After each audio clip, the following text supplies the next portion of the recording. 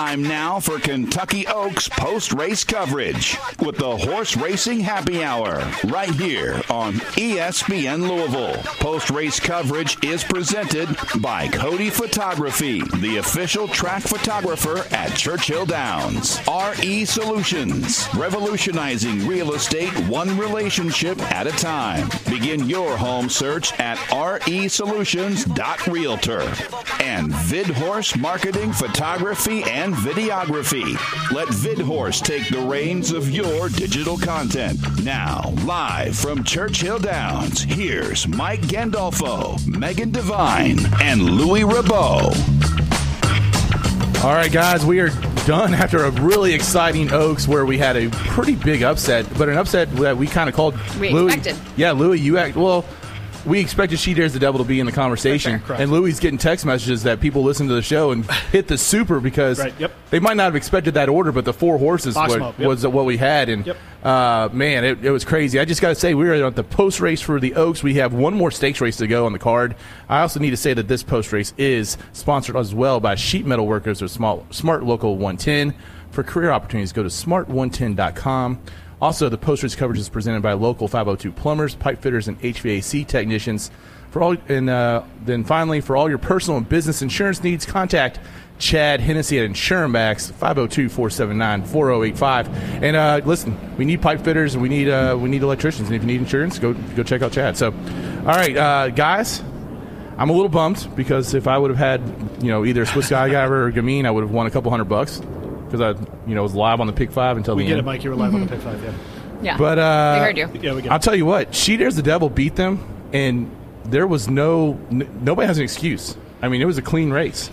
It was a clean race. I thought that, She Dares the Devil just had perfect positioning. Swiss Skydiver was kind of in and out and in, and then she had to go out again. And Gamine actually didn't change leads until pretty late in the stretch. And on the backside, I actually noticed that Florent Giroux did such a good job in measuring the pace of that race and measuring how much horse he had under him, because he actually took back on She Dares the Devil just behind the half-mile pole a little bit to just save her and say, it's all right, we got this, because she was ready to go. She had so much energy all throughout, and that's actually what allowed her to continue to go forward and make that extra spurt of energy at the end of the stretch. Hey, Louis, and there's no question that we call Florent Giroux Frenchie, but Frenchie and Brad Cox they've got something going on. That team, they got a little something going on. A little something. Yeah, so that's 4 riding wins for Florent Giroux here today. And Brad Cox.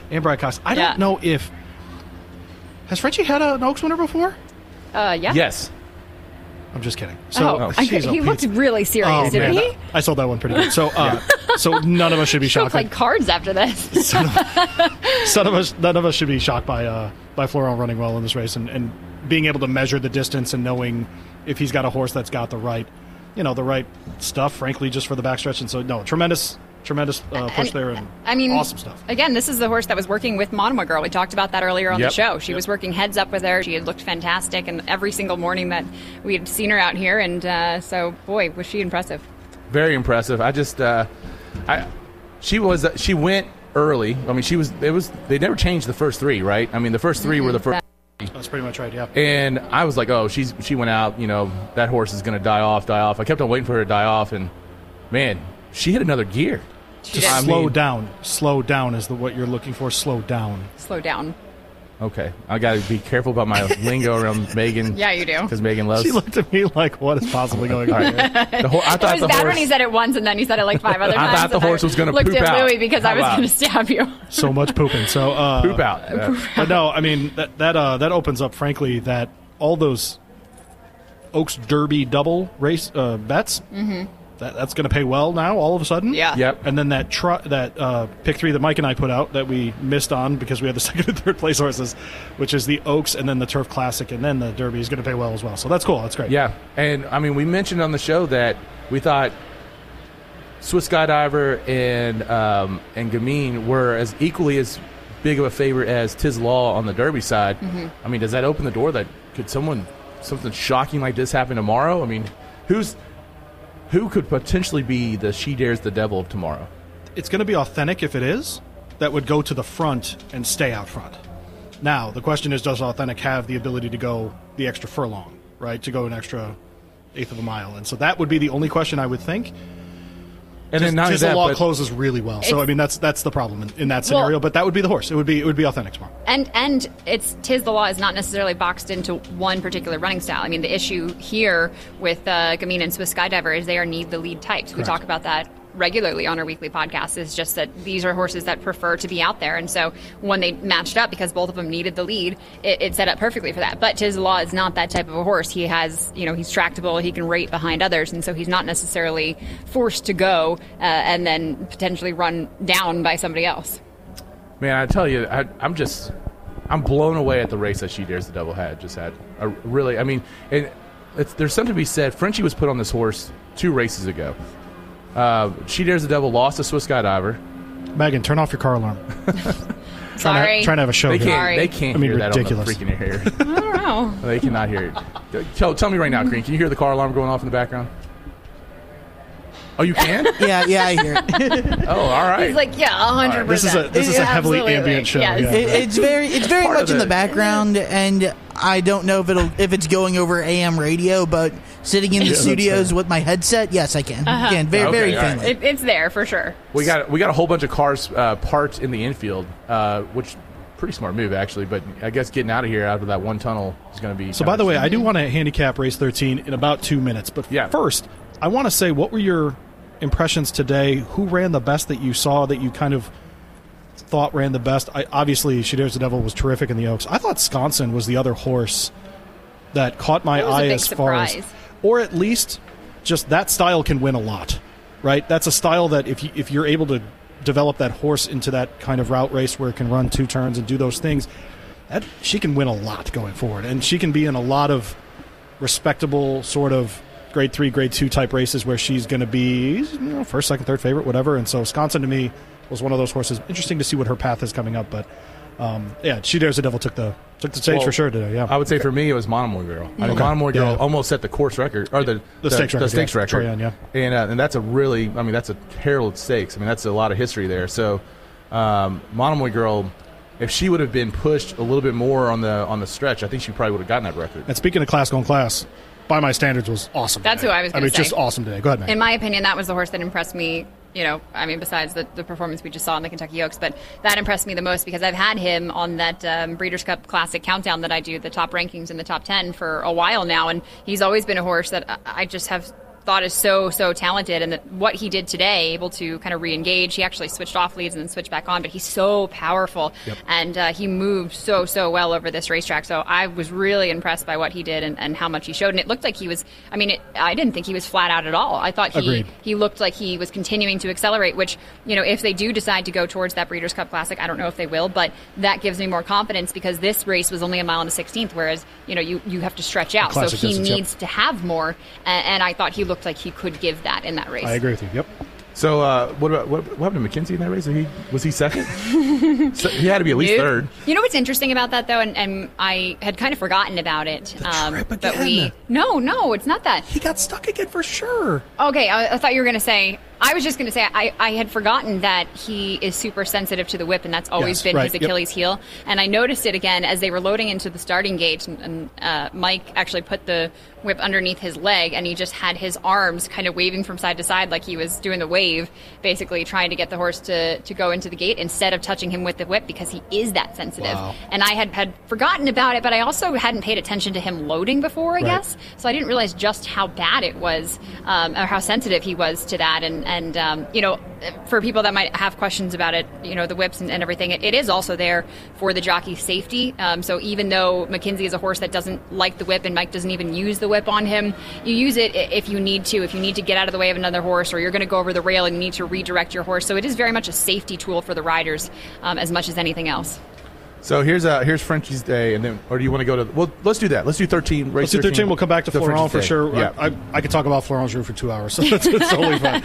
All right, but a major scratch in this race. Okay. So the 4 is out, and that's Bound for Nowhere, and Bound for Nowhere was going to be the the favorite, right? Yeah, at 3-1 in this race. Had been running terrifically coming in. Lost in a race that we talked about in the Sharktown to Leinster last time out at Keeneland, and so was poised to run really well here, had run third in that race, and so kind of takes that horse off the board and then puts Extravagant Kid, the 5 under Tyler Gaffalione, into the 9-5 spot. I don't know if I like that number, but Megan, did you have a favorite in this race? Yeah, I mean, I think I said it earlier. I think Extravagant Kid is the classiest of the bunch. Yeah. And also I like the fact that this gelding, he's a 7-year-old gelding. He's a bit aged, but he's able to come from pretty much anywhere. He's shown some speed before. He's been, coming off the pace in his past couple of races, so I definitely think he is the classiest of the bunch. I mean, the one horse also has a bit of class, obviously, at 3-1, but a horse that I thought was quite interesting was potentially the 2, Well Abled, who I thought looked good in the paddock, and I'll keep an eye on as they come out onto the racetrack as well. But for a bit of a price, 10-1 down to 6-1, the horse isn't cold on the board, and I think is not without a chance if you're looking for some higher value. I like that. I like that too. The well-abled, the value there, because I think. Well, here it is. Manny Franco is on well-abled, the 2-horse. Manny Franco did not have a good day today. Oh, interesting. Okay. Mm-hmm. Yeah. I mean, does that say anything? I mean, nope. No, but I think it's he doesn't ride here. I mean, he's a New York jockey, so. All right. Well, he's going to also ride tomorrow in the biggest race, and he's had really heavy favorites today.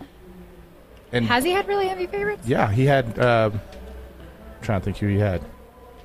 I don't know. I think that there's a lot of local horses today because Saratoga's still running, so we don't have that big influx of New York trainers that come here. So I didn't expect him to have a ton of mounts because he doesn't ride regularly for these trainers. Is there a section of that of him learning the track? He actually won on his big favorite with Sharing. He won that. Yeah. He won with Sharing. No, I think it's fine. And he was really good. The fact that he rode today at all, I think it's fine. And the track tomorrow is going to be a different track tomorrow, and I think he's on some undercard races, so he'll get the hang of it then. So I'm not really concerned about that. And again, we talked about it earlier. You don't have the giant crowds that you are used to having, and then all the, I guess, excitement that comes with that, or the added pressure from all the people out here. So I don't take the jockeys. I don't know. Yeah. In their mental state into it as much this year, I guess. I don't know. Getting back to this race too, a horse I like at a price here is actually the 10 Karatari, and I'm largely going on jockey who knows the course, but also jockey trainer stats here.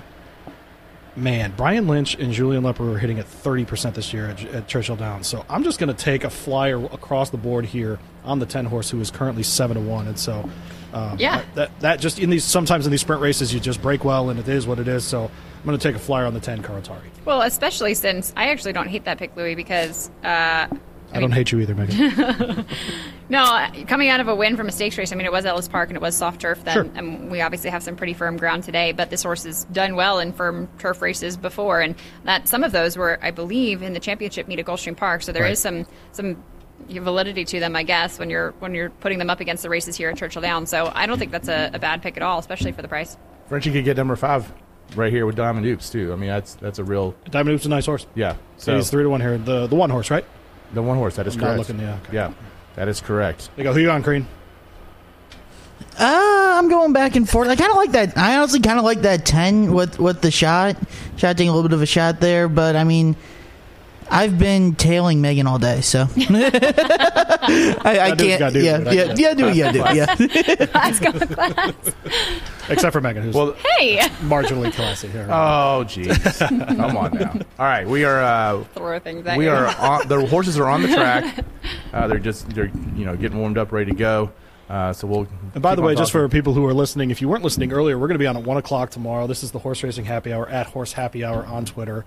I'm Louis Rabeau. Megan Devine's next to me. Mike Andolfo at the other end, and so we'll be on 1 to 3:30 tomorrow for Derby, and then we'll be on in this show again right after the Derby. So if you're looking for something to throw on your smart speaker at your party or whatever, we're going to be on tomorrow, and hopefully make you all some money. Yeah, again. Yeah, we had a pretty good day. Yeah. And then if you like the show, we hope you listen to the podcast. Yeah, we're a weekly podcast. Yeah. On any of your favorite podcast platforms, Spotify and. We actually every once in a while Megan cusses. I'm going to start a jar. If anybody has any good tips to stop. She is the cusser on the show. That's for real. If we had to go explicit, it's because of Megan. It's because of me. A real life. That is real world stuff right there. Sometimes all right, so I just get excited. Here's Frenchie's big day. He started off with winning race 5. Travel Column was his win there with Brad Cox as the trainer. Then he won again in the 7th race with Flabbergasted. That was a Mark Cassie trained horse. Keep talking, Mike Gandolfo. I'm trying to find that. Flabbergasted was pretty. He won the impressive, Kentucky though. Oaks, by the way. Dead then he won on Monomoy Girl. Yeah, with Brad Cox. Yeah. So and actually, so I don't. Brad Cox must have had three wins. So It's still a good day for a trainer. We'll take 3 days. Yeah. Brad Cox, obviously. Especially in a day like today. Yeah, when everything's 6 figures. Yeah, right. Brad Cox usually does pretty good Churchill Downs. Yeah, you know. I've heard of him. I think so. Yeah, I mean, how'd Bob Baffert do today? Was it an offer for him? What do you think? I mean, I did hear Bob. Yes, it was. Making it. I'm not trying to be a dick. Yeah. Honestly, I just think he. Is that? Can we say that? We're good. So the Creed, did you have to dump that? I just no. I believe that word's okay. Okay. Yeah. Like Dick Cheney, whatever. So I'll double down here. Yeah, so Dick Vitale. That was a person. He shoots at people when they're hunting together. But no, what do you have? 2 mounts today, 3 mounts today, McKenzie. Did he have a horse in the Oaks? He only had a couple. Yeah. So, yeah. I mean, it's not like he had. He only 10 shipped in horses. like 5 horses. Yeah, 6 exactly. horses. So, yeah. Well, and tomorrow we have Cezanne. He had a horse named Gamine who got beat. Yeah, he did. Yeah. That horse doesn't switch leads, man. That's a 1-turn horse. I'm telling you, I agree, Megan. I mean, was that a factor in this race? That she didn't switch leads? No, that's a 1-turn race. I mean, she's a 1-turn horse. Yeah, it very well could be. 2-turn race. I just she looked great. I mean, she looked good. I mean, she looked solid. I mean, Swiss Skydiver. It's incredible how Gamine always gets to the front. Yeah. It does not matter. She gets out of the gate Super well. fast. She gets up quickly and just it's pretty incredible. So I mean, but even so, she's now Grade 1 or Kentucky Oaks placed, I guess. So it only adds to her value. So I think you got to take the shot. I think she was talented enough to be in the race for sure. But I wouldn't be surprised to see them after this cut her back in distance. So what do you do? Do we see her in the distaff? We don't see her in the distaff. I don't think so. No, I don't think so either. Do you run She Dares the Devil in the distaff? 100%. Yeah, Okay. absolutely. Oh, absolutely. Do you run Swiss Skydiver in the distaff? They will. And should they? I think so because I agree. I think this was like we said earlier. Because she's already run well at Keeneland, right? Should she already run well at the distance? Right. At a mile and a quarter. That's so I think this was just a lot to ask really close to her last race, which was very long. So I think they give her some time off. They bring her back, and she's fresh and ready to go. I just think that was too little amount of time between races, between long, tough races. I mean, I think that's just a really fascinating part about this is like, where do we go next? Right. You know, we had 2 of these horses seriously thinking about going the Preakness, right? They were, yes. And now Gamine's not running in the Preakness. Gamine's not for sure. I wouldn't run Swiss Skydiver. All right, if Swiss Skydiver would have finished second to Gamine, would have Swiss Skydiver gone to the Preakness? No. I'd Swiss Skydiver had to win to go to the Kenny Preakness? himself teased it, but she would have had to have won. yeah, I think if she won, they would have gone. I agree with that, but not now. So there's not a scenario where both horses would have gone to the Preakness. No. Okay. No. That's 2020 is a weird year, but it's not that weird. I don't think it's that weird. Also, I'm trying to think. I think the Acorn is a $300,000 or $400,000 race. So if at Belmont, not the Acorn. Excuse me, the Black Eyed Susan. Yes. On Pimlico Day. Right. And so if you did want to race, you could do that, or you just wait. I think they just trained up to it. Honestly. I agree with you. I would not be surprised to see them just give her time to rest and come back, especially after 2 and train her up races. to it. Yeah. Right. Yep. I don't see her running again in that type of a scenario. And train up to the Breeders' Cup. Mm-hmm. Yeah. And especially since then they don't have to worry about shipping her anywhere. I mean, she could just stay here, train here, and then just drive 45 minutes away and go to Keeneland. Right. Yep. All right. Well, they're off now in the 13th race. Again, this is the Twin Spires Turf Sprint, 5.5 furlongs on the turf, and for 3-year-olds and up, it's a $250,000 Grade 2. And this really shouldn't take that long, so we're just going to keep on. I feel like since you did the commercial for the race call for RE Solutions, you should probably be calling these I like where we're at on this one, so? Jack. Yeah. Thank you. This 10 looks good. Listen, I'm just telling you. Oof, this 8-horse. Megan and I teamed up on that really well, so you know. Mm-hmm. All right, the 8 is up front. And just got replaced by the 2. At 2's at 5-1. The 2 is Michelle Lavelle places her horses well labeled. So no, the 8 is way up well. front. 8 is way up. There goes the 8. Yeah, he's going to win. 100%. They're in the final stretch, and the 8 is pulling away. Just might. There goes the no, 3, here though. comes the 3. Here they come. Here's the 5. 8 would have been a huge number, right? Extravagant. 9 to 1 actually there goes got Tyler, bet down yep. heavily. Yeah, he's got it. They're the favorite wins. There you go. Gosh, I always forget how long the stretch is here. Woo, look at the one on the inside. We've got a great finish. I think did Frenchie just get his 1-5? Yeah, he Frenchie did. again. Frenchie just got it. Diamond Giroux. Oops got it. Not trained by Brad Cox, trained by Patrick Bianconi. Biancone. Final number 4. Who has Soleil Volante tomorrow? 4-1. Is he not proud of his Italian heritage? Is that what's going on there? Yeah, apparently. All right. Serious question, Megan. Mm-hmm. Since And then Soleil Volante, by the way, all of us have to drink massive amounts of bourbon for mentioning that horse. People who listen to the show. Solo Volante is another drinking. He's been training on the turf in Florida, Solo Volante. Oh. How do you feel about that? If negative is the answer... Yeah, I don't feel great about it. What are we doing? Like, what planet is this? Like, I'm all about running your shooter in the Derby, but training on turf, what are we doing? I don't know. I'm not a trainer, obviously, but it does concern me a little bit because I feel like sometimes when you see that, it's because a horse has a little bit of a foot issue. And so you want to keep them on that nice, soft, cushy ground, but still, obviously, be able to train them and keep that fitness level up. So I'm not saying that that's the issue, but it has in the past been something that I've seen be done. And I've also, I don't think in the mornings that I've been out here, I've actually seen him gallop around the track. Like, he's strictly jogged most of the days that I've actually put eyes on him. So that's eliminate. Oh, wasn't that already a thing? Well, Solo Volante? Yeah. Can that be the first horse we eliminate? That could be the first horse we eliminate. He was already out, in my opinion. I love it. That's what we do tomorrow. We'll eliminate. Go away, Solo Volante. So, again, you're listening... I mean, it makes me sad because I think he's... The connections are really nice, like Patrick, and well, Andy, his daughter, who is basically been training this horse and rides him and everything, and runs the barn. I mean, she absolutely loves him, and they get along great. And he's such a sweetheart. He's very calm around the barn. She feeds him a peppermint out of her mouth. Like, it's really cute. That's a little disturbing. No, it's not. It's cute. A little kissing going on. A little horse making out. It's just it's nice. It's sweet. It's cute. Horse racing happy hour here, but that's a horse racing making out show over there. tongue to action. All right, whatever. Do they have one of those make-out booths like they had in the 1950s?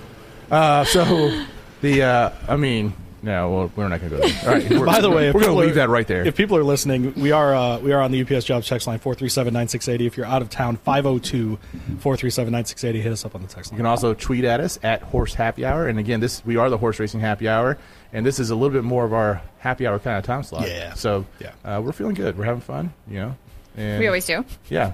You can find us on any podcast platform at just search for the Horse Racing Happy Hour. And let's go ahead and let's go to the break. And we're going to come back, and we're going to break down the other stakes races, the other ones that kind of happened today. And then if we have a little time left, we'll talk Derby. And then the final segment of the day, we'll have we're going to bring back E.J. Clark. And E.J.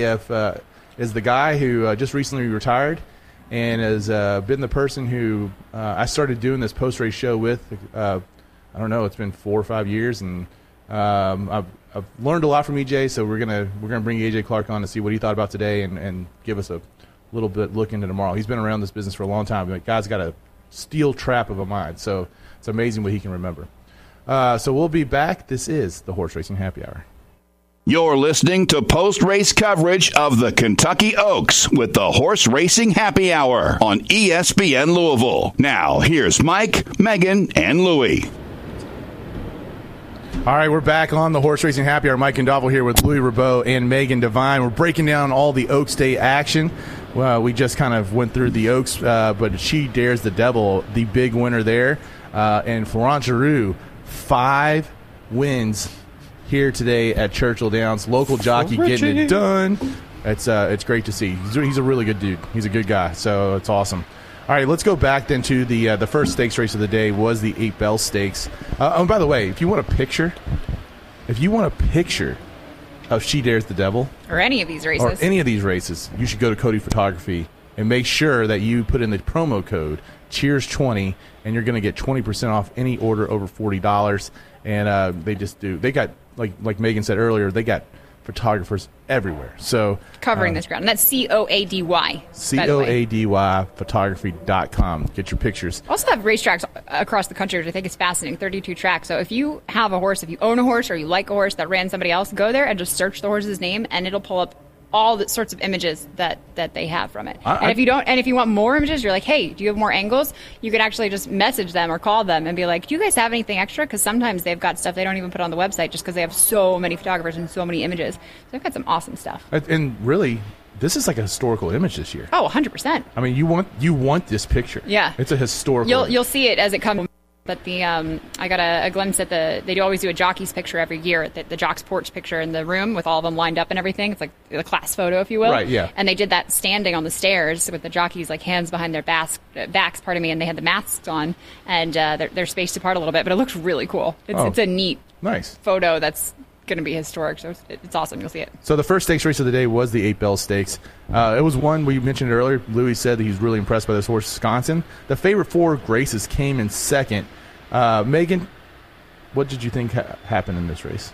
Anything stand out to you? Well, if my iPad would just let me scroll. In the 8 Bells? In the 8 Bells. Wisconsin, 4 Graces, Monday Call. I think that we talked about it a little bit, but it was kind of the same situation as the Oaks, right? It was a speed duel between two horses. Monday Call and 4 Graces. Need the lead types. You got to look out for that when you're handicapping. If you have horses that need to be in the front of the pack, they're sometimes vulnerable, and that was the case here. Wisconsin was able to just come from off the pace. It was a really big effort for her. She took a nice step up to the grade 2 level. She had finished second behind 4 Graces in a grade 3 before, but she really showed herself here today.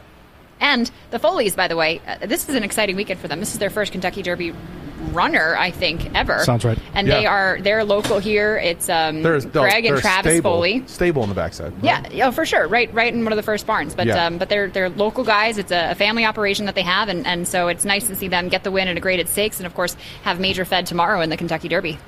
All right, Louis, anything you want to say more about Wisconsin's run? You kind of mentioned it earlier. Yeah, no, just that, once in a while when two horses need the lead and they're both in the same race, and they run 44 pretty much flat in the first 2 furlongs. I mean, it's just not sustainable for young horses. So, not so shocking that Wisconsin would pick up the pieces. But, hey, great effort from Wisconsin. Nothing to take away from that horse.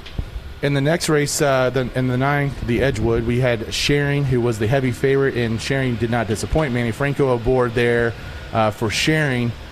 Pretty much, what we expected in that race. I know I thought she could be vulnerable, or the horse could be vulnerable, and wasn't. I think Louis and I were kind of on the same page with her being a single, and this is where you wanted to save if you were playing those multi-race wagers, but she just looked so comfortable. I mean, she got out nice and easy from the starting gate, and she just was floating across that turf course. She's got such a nice, easy stride, and I was actually watching her warm up on the the dirt course as well, just in the post parade, and I thought she just looked so light-footed.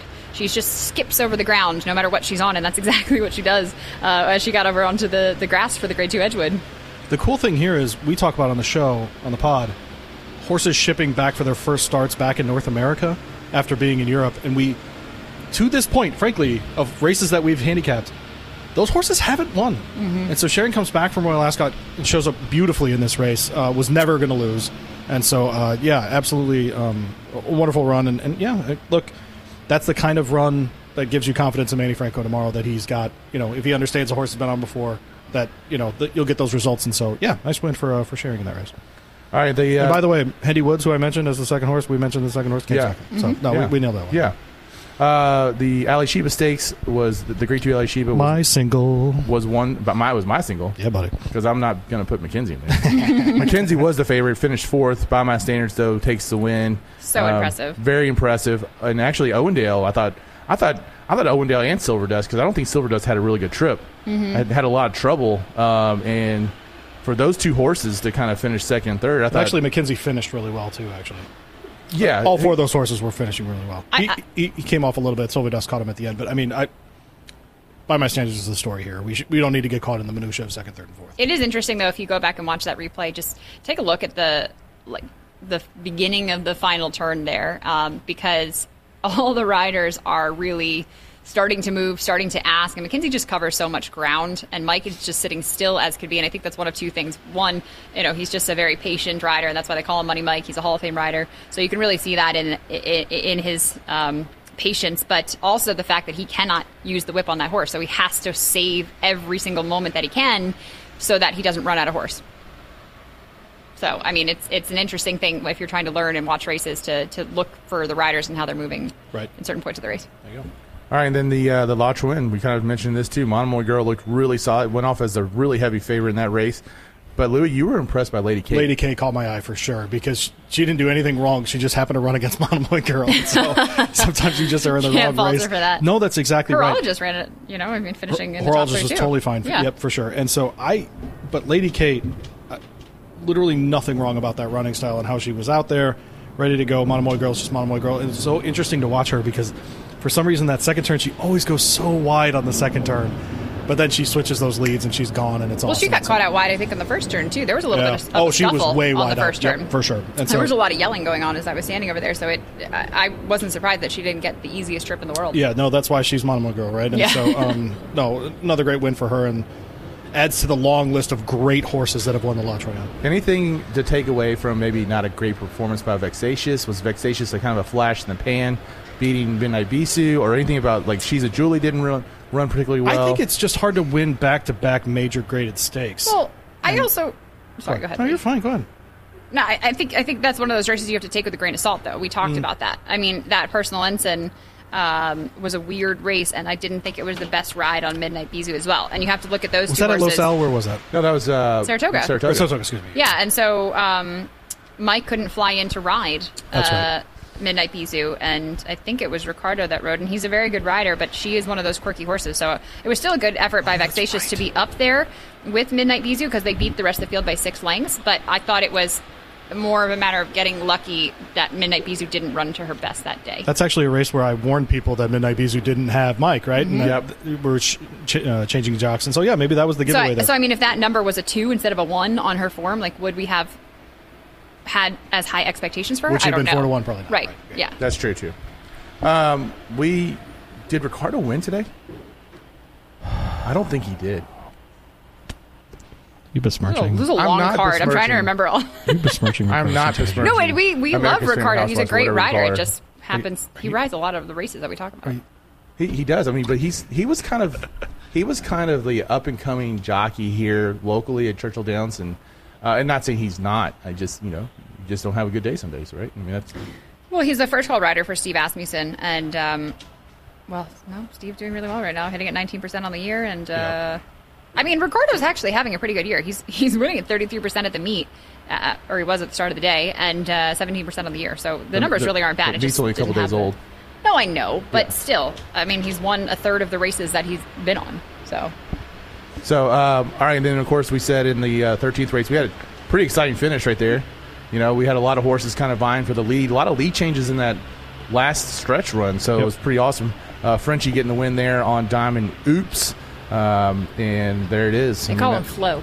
They call him Flo? I'm gonna call him Frenchie. Yeah, Flo. I don't care what other people call him. I'm gonna call him. It's interesting that other people are wrong.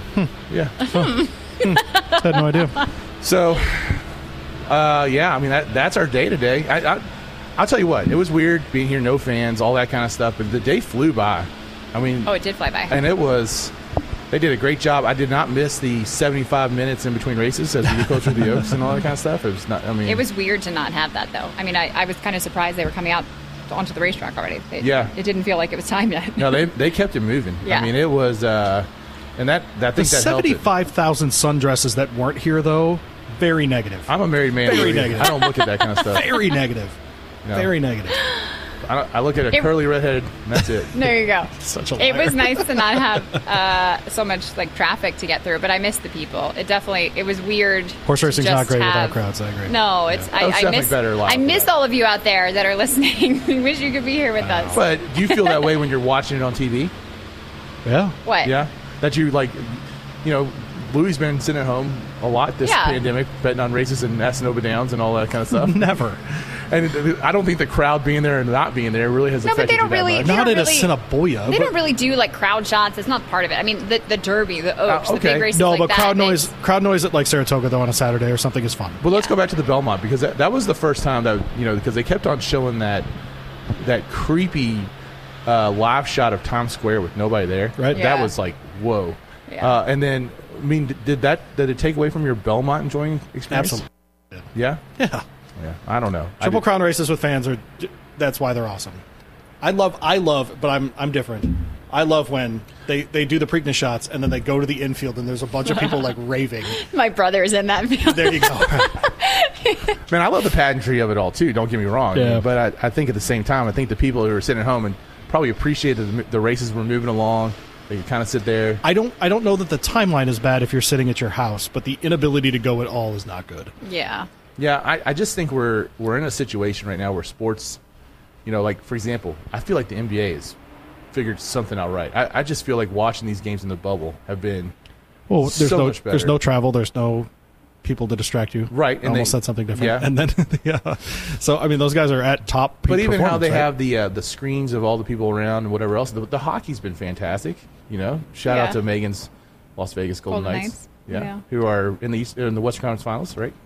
Yeah, she's nodding, which is bad for radio. Yeah, she doesn't. That's right. They can't see you. I'm nodding, but I'm not saying anything. I was thinking about how much I want to go to a game.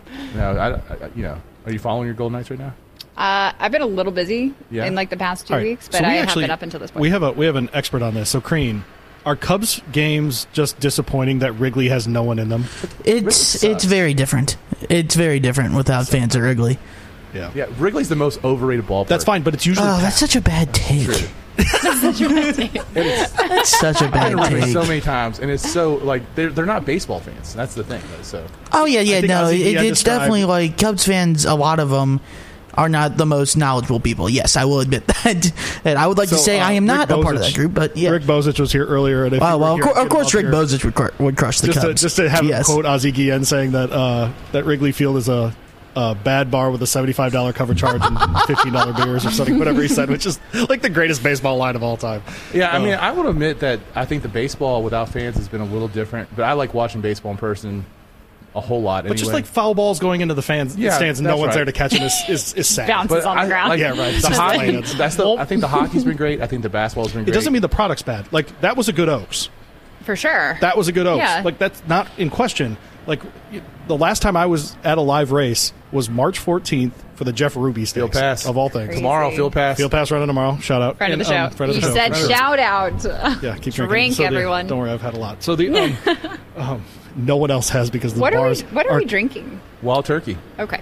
I bought it for you because you were did? remember last time you were on the show, you were like, turkey! And I was like, we're getting some turkey. So, non-GMO grains for Wild Turkey, by the way. Darn right. Whatever that means. So it's not as like sharp as I remember it being, though. It's very smooth. It's a nice bourbon. I like it. It is the most misunderstood of bourbons for sure. I agree. But no, that was a great Oaks as far as how it laid out and how the horses ran. And She Dares the Devil was clearly the best horse today, and she won, and that's good. And so, no, it's not that.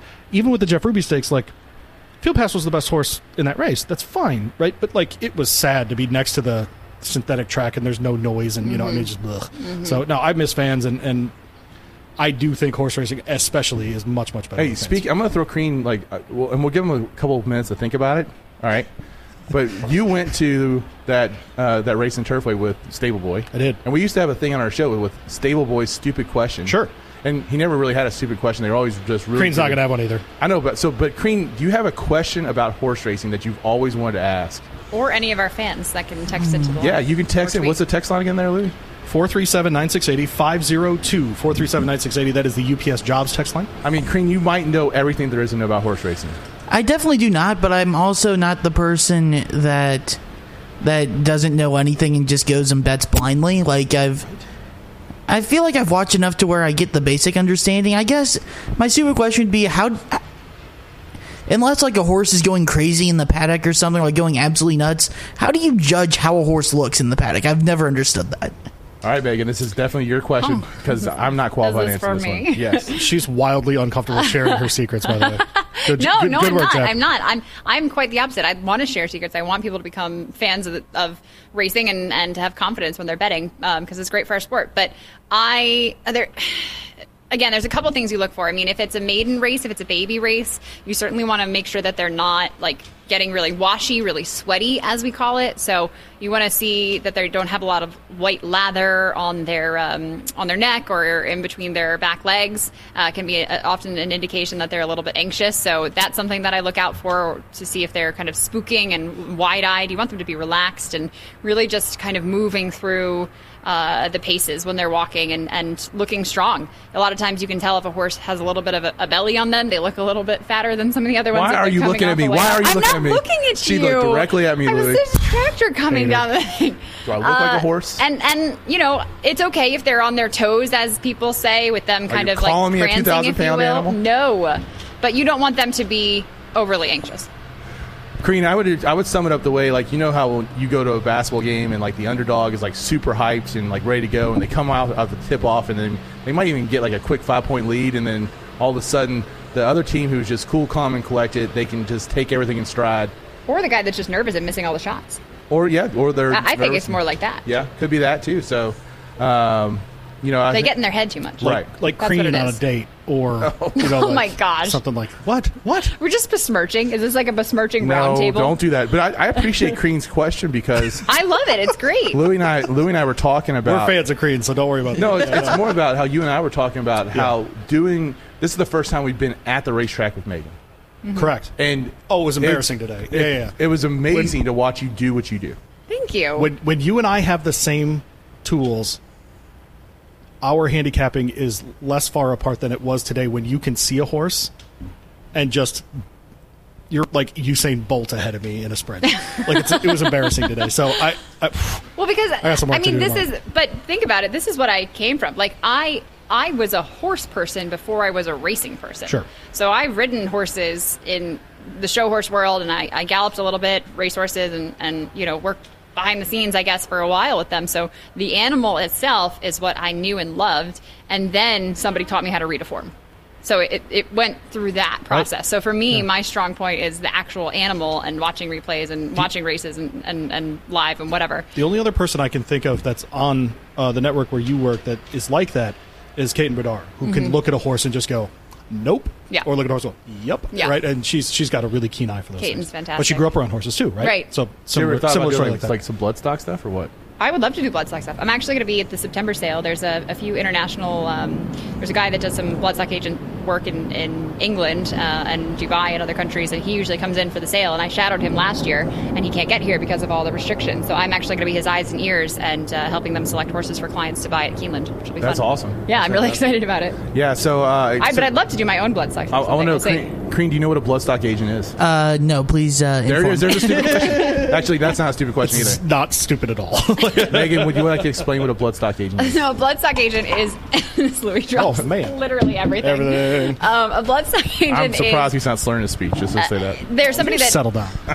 I mean, they are kind of like a scout, if you will. So they scout out horses based on pedigree and based on how they look. So we call it conformation, like how they're put together, and sometimes on workouts if it's 2-year-old sales, and so then they will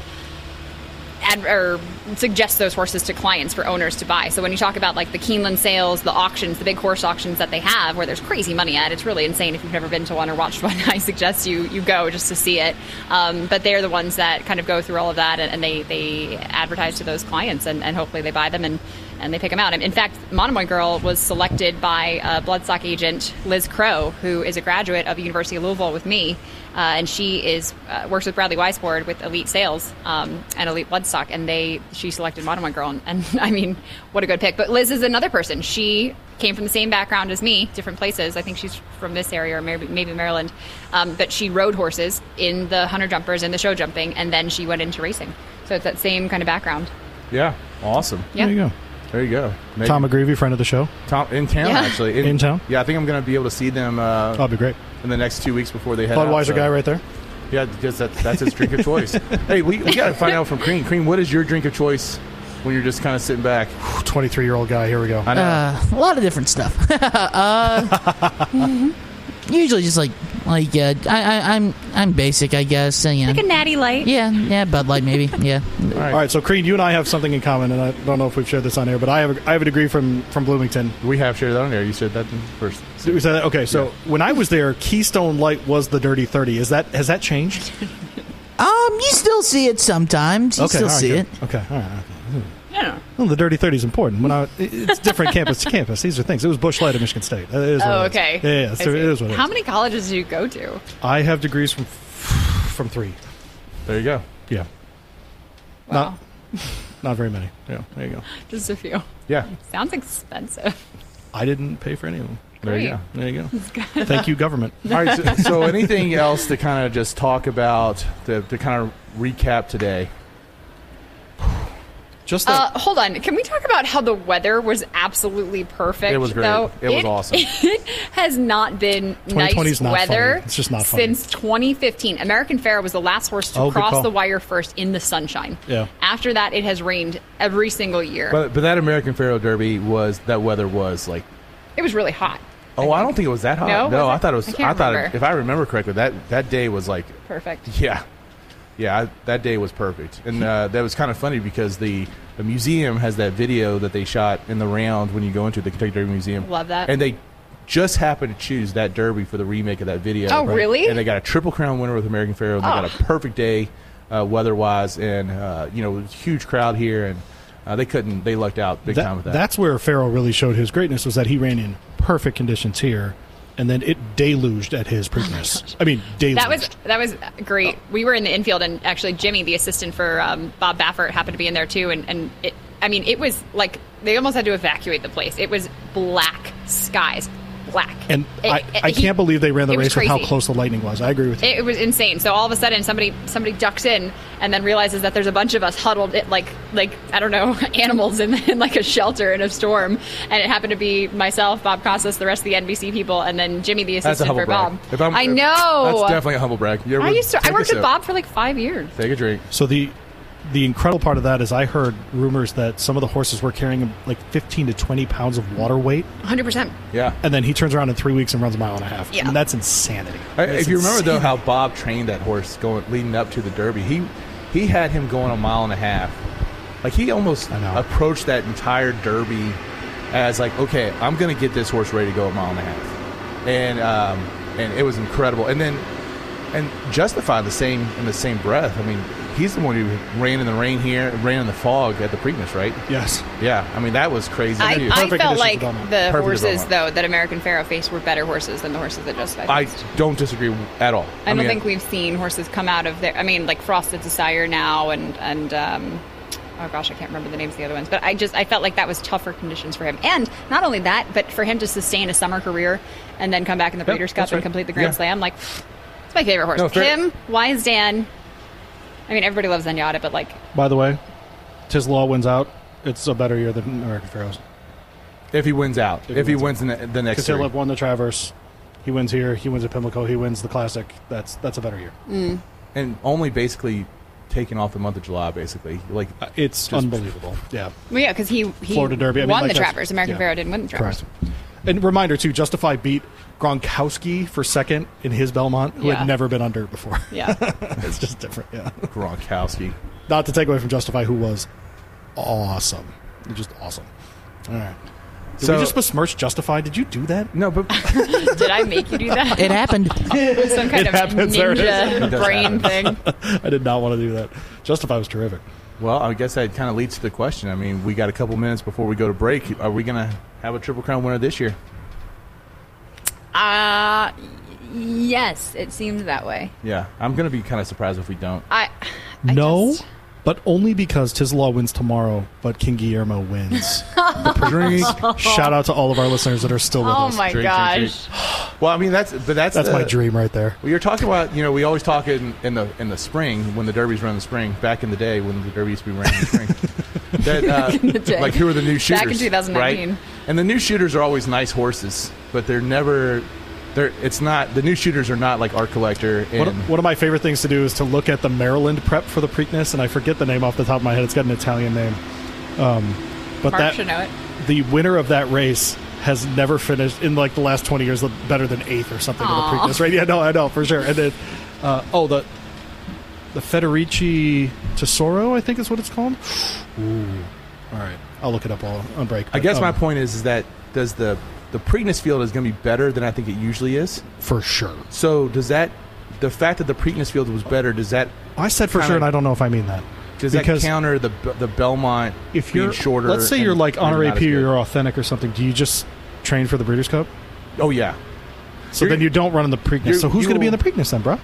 Art Collector and King Guillermo. Oh, that's fair. Okay, never mind. Withdrawn. And Dr. Post. Dr. Post. Dr. Post. I mean, I think you got 3 horses that made the to not come here that are going to be there. Maybe like a Gouverneur Morris or something, and you might get some decent horses. Okay. Anybody else can get? I wonder if anybody else can get healthy of the ones that kind of get off this.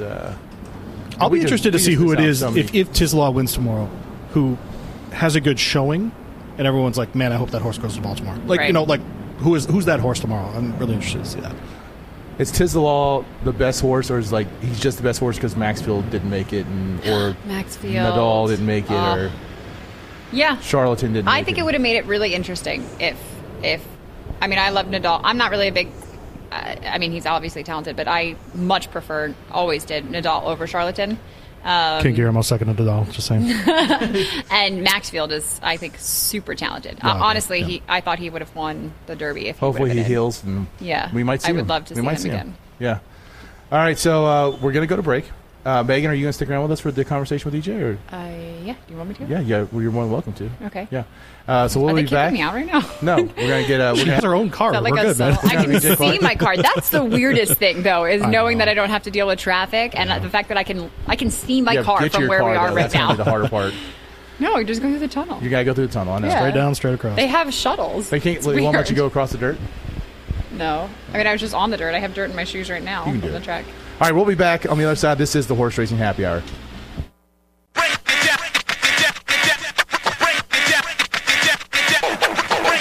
Time now for Kentucky Oaks post-race coverage with the Horse Racing Happy Hour right here on ESPN Louisville. Post-race coverage is presented by Cody Photography, the official track photographer at Churchill Downs. RE Solutions, revolutionizing real estate one relationship at a time. Begin your home search at resolutions.realtor.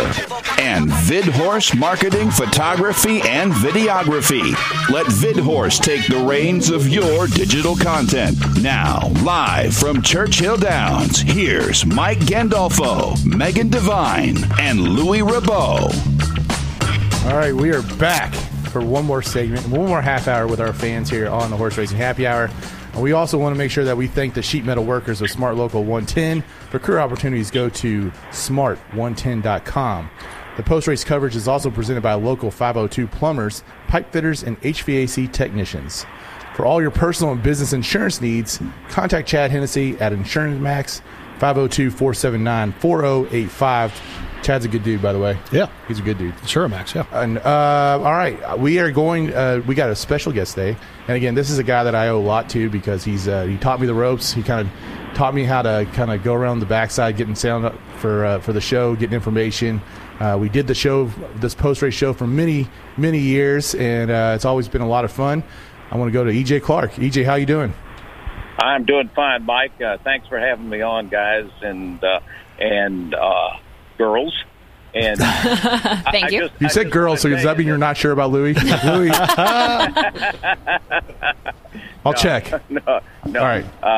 But I wanted to say that I'm representing. It's a beautiful evening out here in Jeffersontown, post-race for the Oaks. Oh, so I'm representing the fans at home here in Louisville, as well as having a few comments. But thanks for having me on. Absolutely, EJ.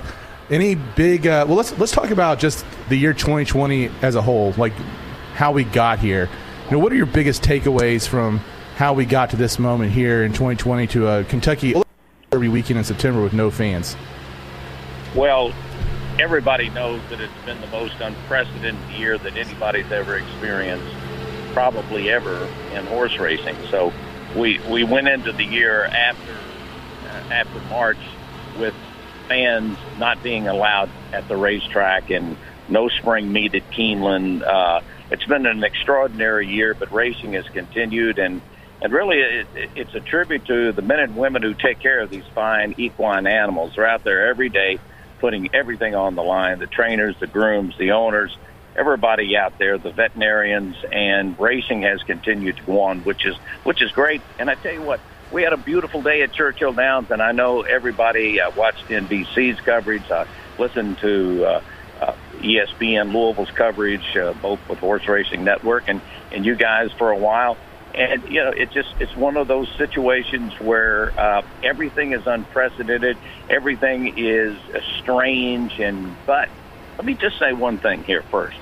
When would you ever imagine that a trainer would bring in his Oaks winner on the undercard, win with her? I'm talking about Monomoy Girl, who gave Brad Cox his first Grade 1 victory prior to the Oaks in 2018 in the Ashland Stakes. Then he comes in, he has a great day on the undercard, doesn't win with Monday Call, but comes in with a 15-1 long shot to win the Kentucky Oaks, beats Gamine, beats also Swiss Skydiver, who I'll talk about in a minute. Maybe some people think she didn't have an excuse, but I just thought that maybe Tyler might have waited a little bit too long to try to get out. But, that's horse racing, so you never know. Just that's the way I see it. But for Monomoy Girl to win the Latro Inn, to come back to Churchill Downs, loves Churchill Downs. This filly, She Dares the Devil, she's won 3 for 3 at Churchill Downs. And for Brad Cox and for Laurent Giroux, what a day for these guys. Yep. Wins on the card. Just tremendous. And I tell you what, we saw a great undercard, and it was a great day of racing. It's just too bad that the fans couldn't be there. Yeah, Florent actually got the 5th win with the in that last race, so it was incredible day for Florent Giroux. Yeah, so he came in there. So, Lou, you got something you want to say? No, sorry. You picked up the mic and went to your mouth. I was like, he's got a question. He mentioned Tyler's ride in the Oaks. You got, Megan, any comments about that? I didn't think that she looked terribly comfortable in behind those horses. And then he had to go super wide at the end of it. So I just thought she had maybe not the most efficient trip in the world. I wouldn't say it was necessarily bad. But there's definitely something to be said. Megan. No, I don't think it was a bad trip, really. And you have to make split-second decisions in these races and this kind of thing. But I think, she was geared down to win at 1.25 miles, in the Alabama, and this is not a lot of time in between that race and the Kentucky Oaks today. And then to have to go wide, like you say, just a little bit of that kind of margin can make all the difference in a race like the Kentucky Oaks. And I think it's just part of racing luck. But I think she's a terrific filly. I think this is one of the best Kentucky Oaks fields, a field of 9, and just one of the best I've seen in quite a while. Yeah, there were some really, really talented fillies in here. I agree with you. Yeah, so... And, Beach ran her race, too. She ran a good race. I wouldn't be surprised if we see her, too. I mean, I think she's just coming into her own. So we talked earlier about horses we might see in the Breeders' Cup Distaff, with Swiss Skydiver being one of those. Obviously, She Dares the Devil. We don't think Gamine will go for it, but who knows? But I think Speech will probably be a major contender when it gets time for the Breeders' Cup Distaff. I think she's going to continue to get better, going to continue to improve and just come into her own because, like I said earlier on the show, her and She Dares the Devil were the most eye-catching to me in the mornings. And you're certainly right about that, that she ran a good race, too. She did, and I tell you what, when you think about earlier this year, Brad Cox loses British Idiom, his Breeders' Cup Juvenile fillies winner. He has to endure a tragic loss with Taraz, who was fatally injured in a training accident. And then he comes back with She Dares the Devil, and I tell you what, this filly's got a big career ahead of her. I was really impressed with the race today. She was there all the way. Mm-hmm. All right. So, anything else to you stand out from today? I mean, what'd you think about Monomoy Girl, and what'd you think about By My Standards, Sconson? Anybody else stand out? Well, yeah, it's interesting that Monday Call, of course, was the favorite in the 8 Bells, and Sconson ran behind her, of course, at Ellis Park in the Ellis Park Oaks. Turned the tables on her today. I thought that's a great win for the connections of Major Fed. The same connections are coming up tomorrow in the Kentucky Derby from post position number 5. James Grand rode a beautiful race, a guy who knows how to handle the pace, and he knew he had a nice filly underneath him today. That was an impressive win. It's kind of a feel-good story, a local story for Greg Foley, and so congratulations to all those folks. I just thought it was a terrific card today. When you look at, McKenzie, he just didn't seem to have it. Bob Baffert said that after the race. He just didn't fire as much. He was a little bit sluggish. I think Mike Smith mentioned that he came back to defend his title, winning the Alashiba last year. Comes into Churchill Downs, and so I don't know if they used to kind of look at some of the horses coming in from California on Oaks Day, voting how they would run. Some of the horses in from California would run on Saturday, and I don't know if you can make too much of that or not, but certainly by my standards ran a big race, and the rider I noticed. That Gabriel Saez made the sign of a cross 3 times before he went into the gate. And Mike, you and I being Catholic boys there, we pick up on those kind of things. And so he rode a big race by my standards. Very happy for Brett Calhoun and all the connections at By My Standards. You mentioned the California horses. We got 2 California horses who are the biggest threats, I guess, at least from the odds standpoint, to Tiz the Law tomorrow. How do you see the Derby going tomorrow? I just want to mention a little factoid that Barclay Tagg, before take a look at the race, Barclay Tagg is trying to do what Carl Nasker did. 17 years in between his second Derby win. Unbridled and Street Sense in 2007. Now, Funny Side, 2003. So he's trying to come back in 17 years. Carl did it. Can Tiz the Law do it? And, you wonder, has any of this campaign, Tiz the Law would have been the favorite coming into Churchill Downs in May. There's no doubt in my mind, off his victories in the Holy Bull and the Grade 1 Florida Derby and just the way he was training and everything. I just think that he, not only is he the horse to beat, and I want to try to cheer for him and also kind of want to lean against and pick Honor AP. And I just like the way that in the Shared Belief, I thought that was too short for Honor AP. I think he comes into the race very good. He's been training very well. It is going to be a great race. I'm still trying to kind of throw around a few more horses to figure out who else I'm going to put in there. But those are the first 2. It's going to be Honor AP and Tiz the Law back and forth. What's 1,000 Words going to do? I think 1,000 Words is going to be up there running early. I think he's going to be pressing the pace, whoever decides to go to the pace. And I like New York Traffic. This is a horse that's been right there, and he's been knocking on the door. He's got some speed of his own. I think he is dangerous. It's the Kentucky Derby, 16 horses, and nobody has to run from the 17th hole, which I think is good. I think if you're good enough, you can win from the parking lot, as Mike Battaglia used to say. And it's going to be an interesting race tomorrow.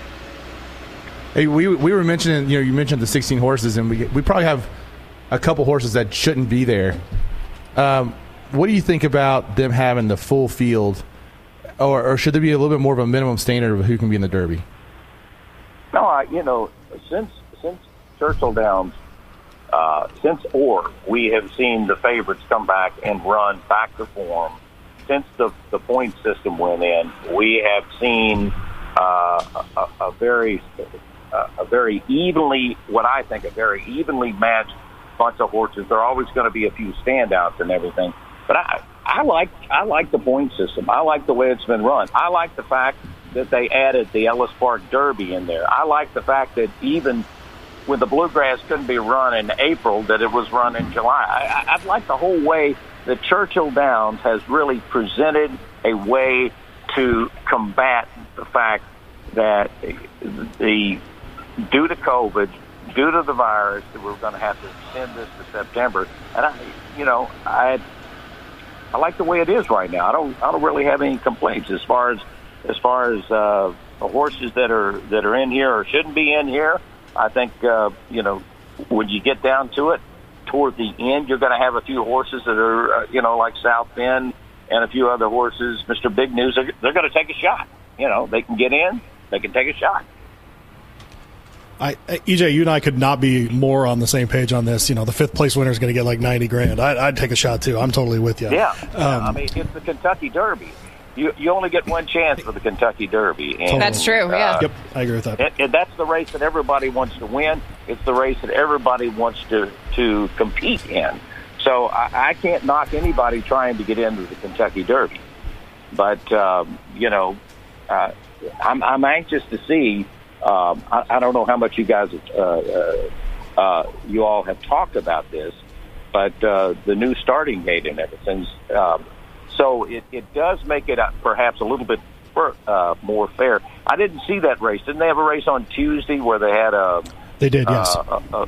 They used the starting gate. I didn't see that replay on that race. I don't know if it makes any difference or will make any difference tomorrow. I think it's something to talk about anyway. It's interesting, EJ, because essentially, when they talk about races not in North America, they talk about the run-up, right? Mm-hmm. Essentially, with this gate, there's actually going to be a run-up to the quarter mile because it's going to be set a little bit beyond the red pole that all of us know at the top of the stretch here at Churchill Downs. It's the red pole. It's a quarter pole. It's also a quarter pole. Okay. And so there's going to be a little bit of a run-up, but it allows, and they've even announced, EJ, I don't know if you saw this, no one's going to be in that one spot. Right. And so the one horse will be in the 2 spot. Go ahead, I'm sorry. The 2 horses will be in the 2 spot, 1 scratch. I think it's going to be, with the 2 scratches in the Kentucky Derby tomorrow, I think it's going to be, as far as, I don't think it's going to be a situation where you can say much, the outside post position, all the favorites are on the outside. Right. And a lot of, the speed is pretty much on the outside. So the one thing. Sorry. Pardon me? The one thing I will say about that gate, just in talking to some people here, is that the 1 hole is actually like where the old 3 hole used to be. So whereas before, that was a big topic of conversation with, if you're coming out of the 1 hole, you're staring, the rail is actually on your outside, you had to go towards the right, but that doesn't exist now with that new gate, and especially as they're leaving that one open, it's even more of a fair start. But the one thing that is a little bit concerning with the new gate, and I'm glad that you brought it up, EJ, is that it is a little bit smaller inside than the regular starting gates that we have here. So even the spot where the starters stand on is about 3 inches smaller than it was before, and it's already a tight spot in there. And it also doesn't have the padding on the inside that the other gates have here, because it came over from overseas and they don't have starters there, so it wasn't necessary for it. Without the padding, I don't really understand that, but either way, it could be a situation where if a horse backs up in the gate, the metal of the stirrups could very much clang around more than usual and cause other horses to act up. And if they do put padding in there, I think they could maybe put thin padding in there from what I've heard, but if they put the regular padding that we have in the other gates here, it would be too small for the horses and the starters to be in. So I think the starter here at Churchill was involved in the conversations and the purchasing of this gate, but it definitely is of different dimensions than what we're used to regularly. Yeah, it's going to be interesting to see what the jocks say coming out of this first Kentucky Derby after the race is run, and what their impressions of the new starting gate. We all know it, and you know this very truly, that if you had the 1 hole, it was a kiss of death. I mean, the biggest example I can give, is Bob Baffert's horse back in 2010, and looking at Lucky, he had no chance. And they knew when they drew the 1, he had no chance coming out of the gate. And you got to brake very well, or you might hit that rail there. You have no choice but to go. Yeah, so you have to go, and you have to brake very well. And looking at Lucky showed that he was a great horse, because I took him coming back in the Preakness, and he won. So it was it's a big factor. So it's going to be interesting to see what they say. I think if there's any tweaking to do, I'm sure Churchill will do it in the future. But I'm glad they have a new gate. I think it's great. So, all right, what else? What else tomorrow are you excited about, EJ? Actually, can I ask EJ a question? Yeah, go ahead. No, sure. So the Pat Day Mile tomorrow, EJ, is a 1-turn race. Has it always been a 1-turn race? Yeah. Yes, oh, okay, interesting. Okay, it was the Pat Day Mile. It's always been the Pat Day Mile. Let me just get over there. And that's all right. It's race 9 tomorrow if you're looking at your PPs. Yeah.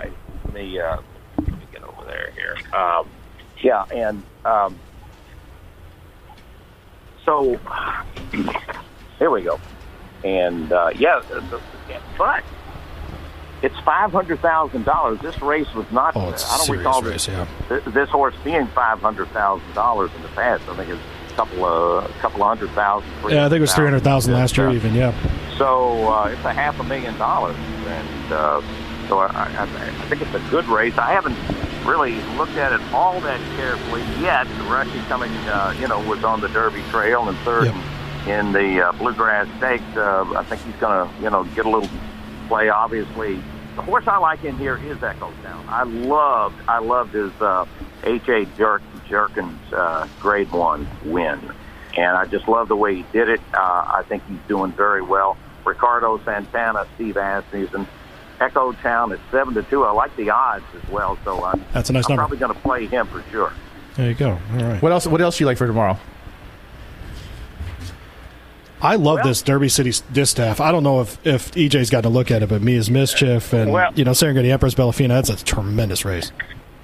Well, I do. And by the way, Lady Kate is out of there. Of course, she ran today, and she ran a very good race. Terrific today, yes. Very good race. I was really impressed with her race, and I just think this daughter, Bernardini, ran very, very well, and I'll be looking for her next time. But obviously, you've got, I don't know what to do with. I love Serengeti Empress, last year's Oaks winner, but she's on and she's off. I don't know what to do with her exactly. Bellafina, I think, is going to take a lot of money, obviously. CC, so, here again, in this race, you've got a lot of the horses you might like. They're on the outside. Johnny Velasquez, Mike McCarty, and CC. I think you got to play her as well. You guys tell me who you like. Let's talk about it. Well, that's why you got to listen tomorrow, EJ. We're trying to tease the show. I was going to say, we're trying to cheat and get your notes, buddy. Oh, okay. No, it's just a tremendous race. I love like a Mia Mischief at 6-1. I mean, that's a tremendous value. And, it is a very nice price. Yeah. Yeah, it's just when you know it's a good race when you get a horse like that at 6-1, for sure. Well, can they beat Newspaper of Record? I like, this. That's a good question. This filly, she's just so good, And hey, here's another thing. When would you ever have the Iroquois on a Derby undercard? Only in September, folks. Only in September, that's right. And it's a nice field, too. 2021 Oaks points given out before the 2020 Oaks. There you go. Shout out to the Dale Romans Drink. Barn, and the Allball family. I've got an old Porsche, by the way. Is it time to drink? Oh, yeah. Oh, yeah, there it is. All right, easy. There it is. You said shout out, and that's one of our drinking rules. I'm having an old Porsche. All right. The whole show is just a drinking game. Yeah, that's pretty much it. There you go. You guys are the track. I love it. EJ, I can tell you, being at the track without you has not been the same. I definitely miss you and Lane. I appreciate that. It's very kind of you, Mike. We had a good time doing this show the last 4 years. So, thanks for having me on. It's been fun. I just love talking horse racing, and whether you're at the track, you don't get the same feel at home watching the TV. That's right. Yep. But I guess Gary Stevens can, work for Fox Sports from California, then, the rest of us can, just watch it off the monitor, as they say. So we got like 3 more minutes, EJ. So let's just get your official sort of prediction for the Derby tomorrow as far as your winner. But, if you got a horse that you think can hit the board that's kind of a longer odds, what do you think for tomorrow?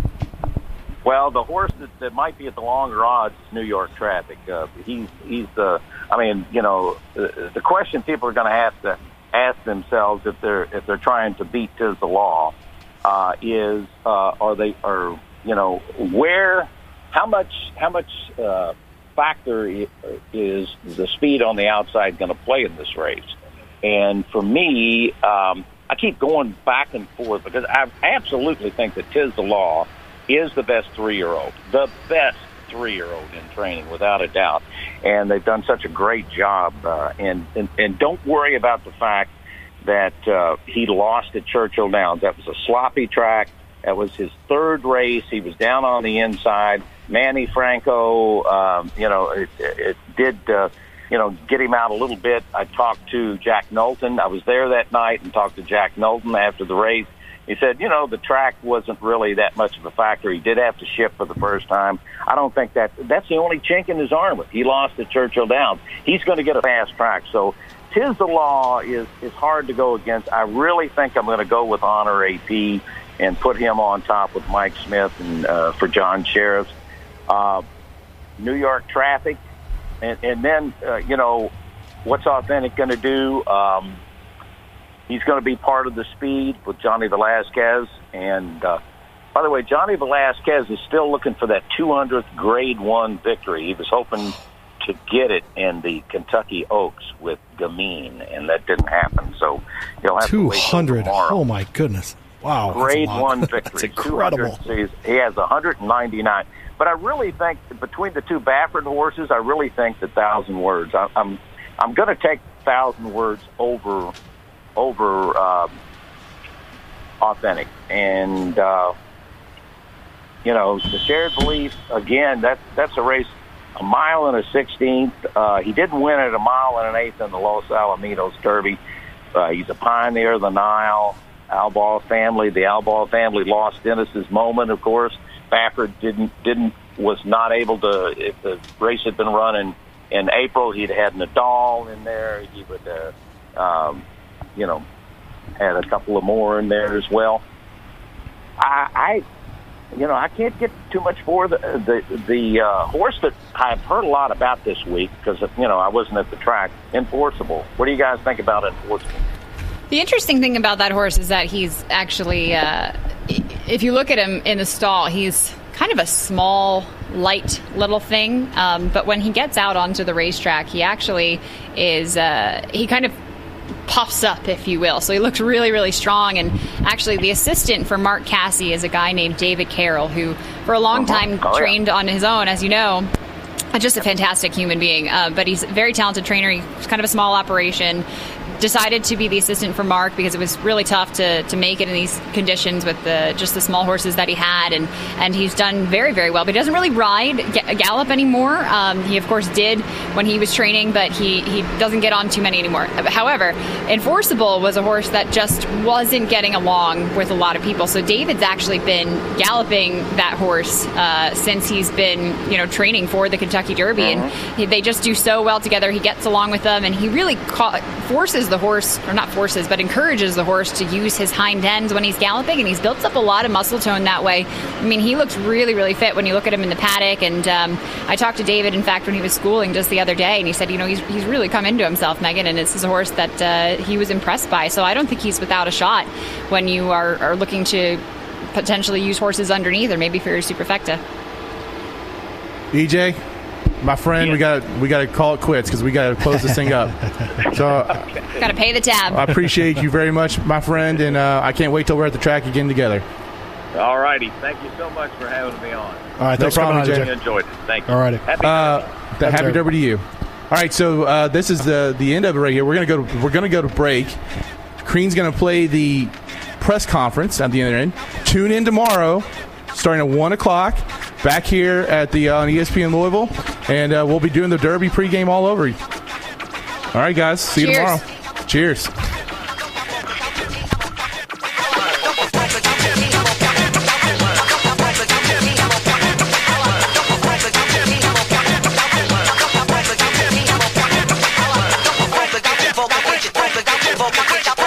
Vocal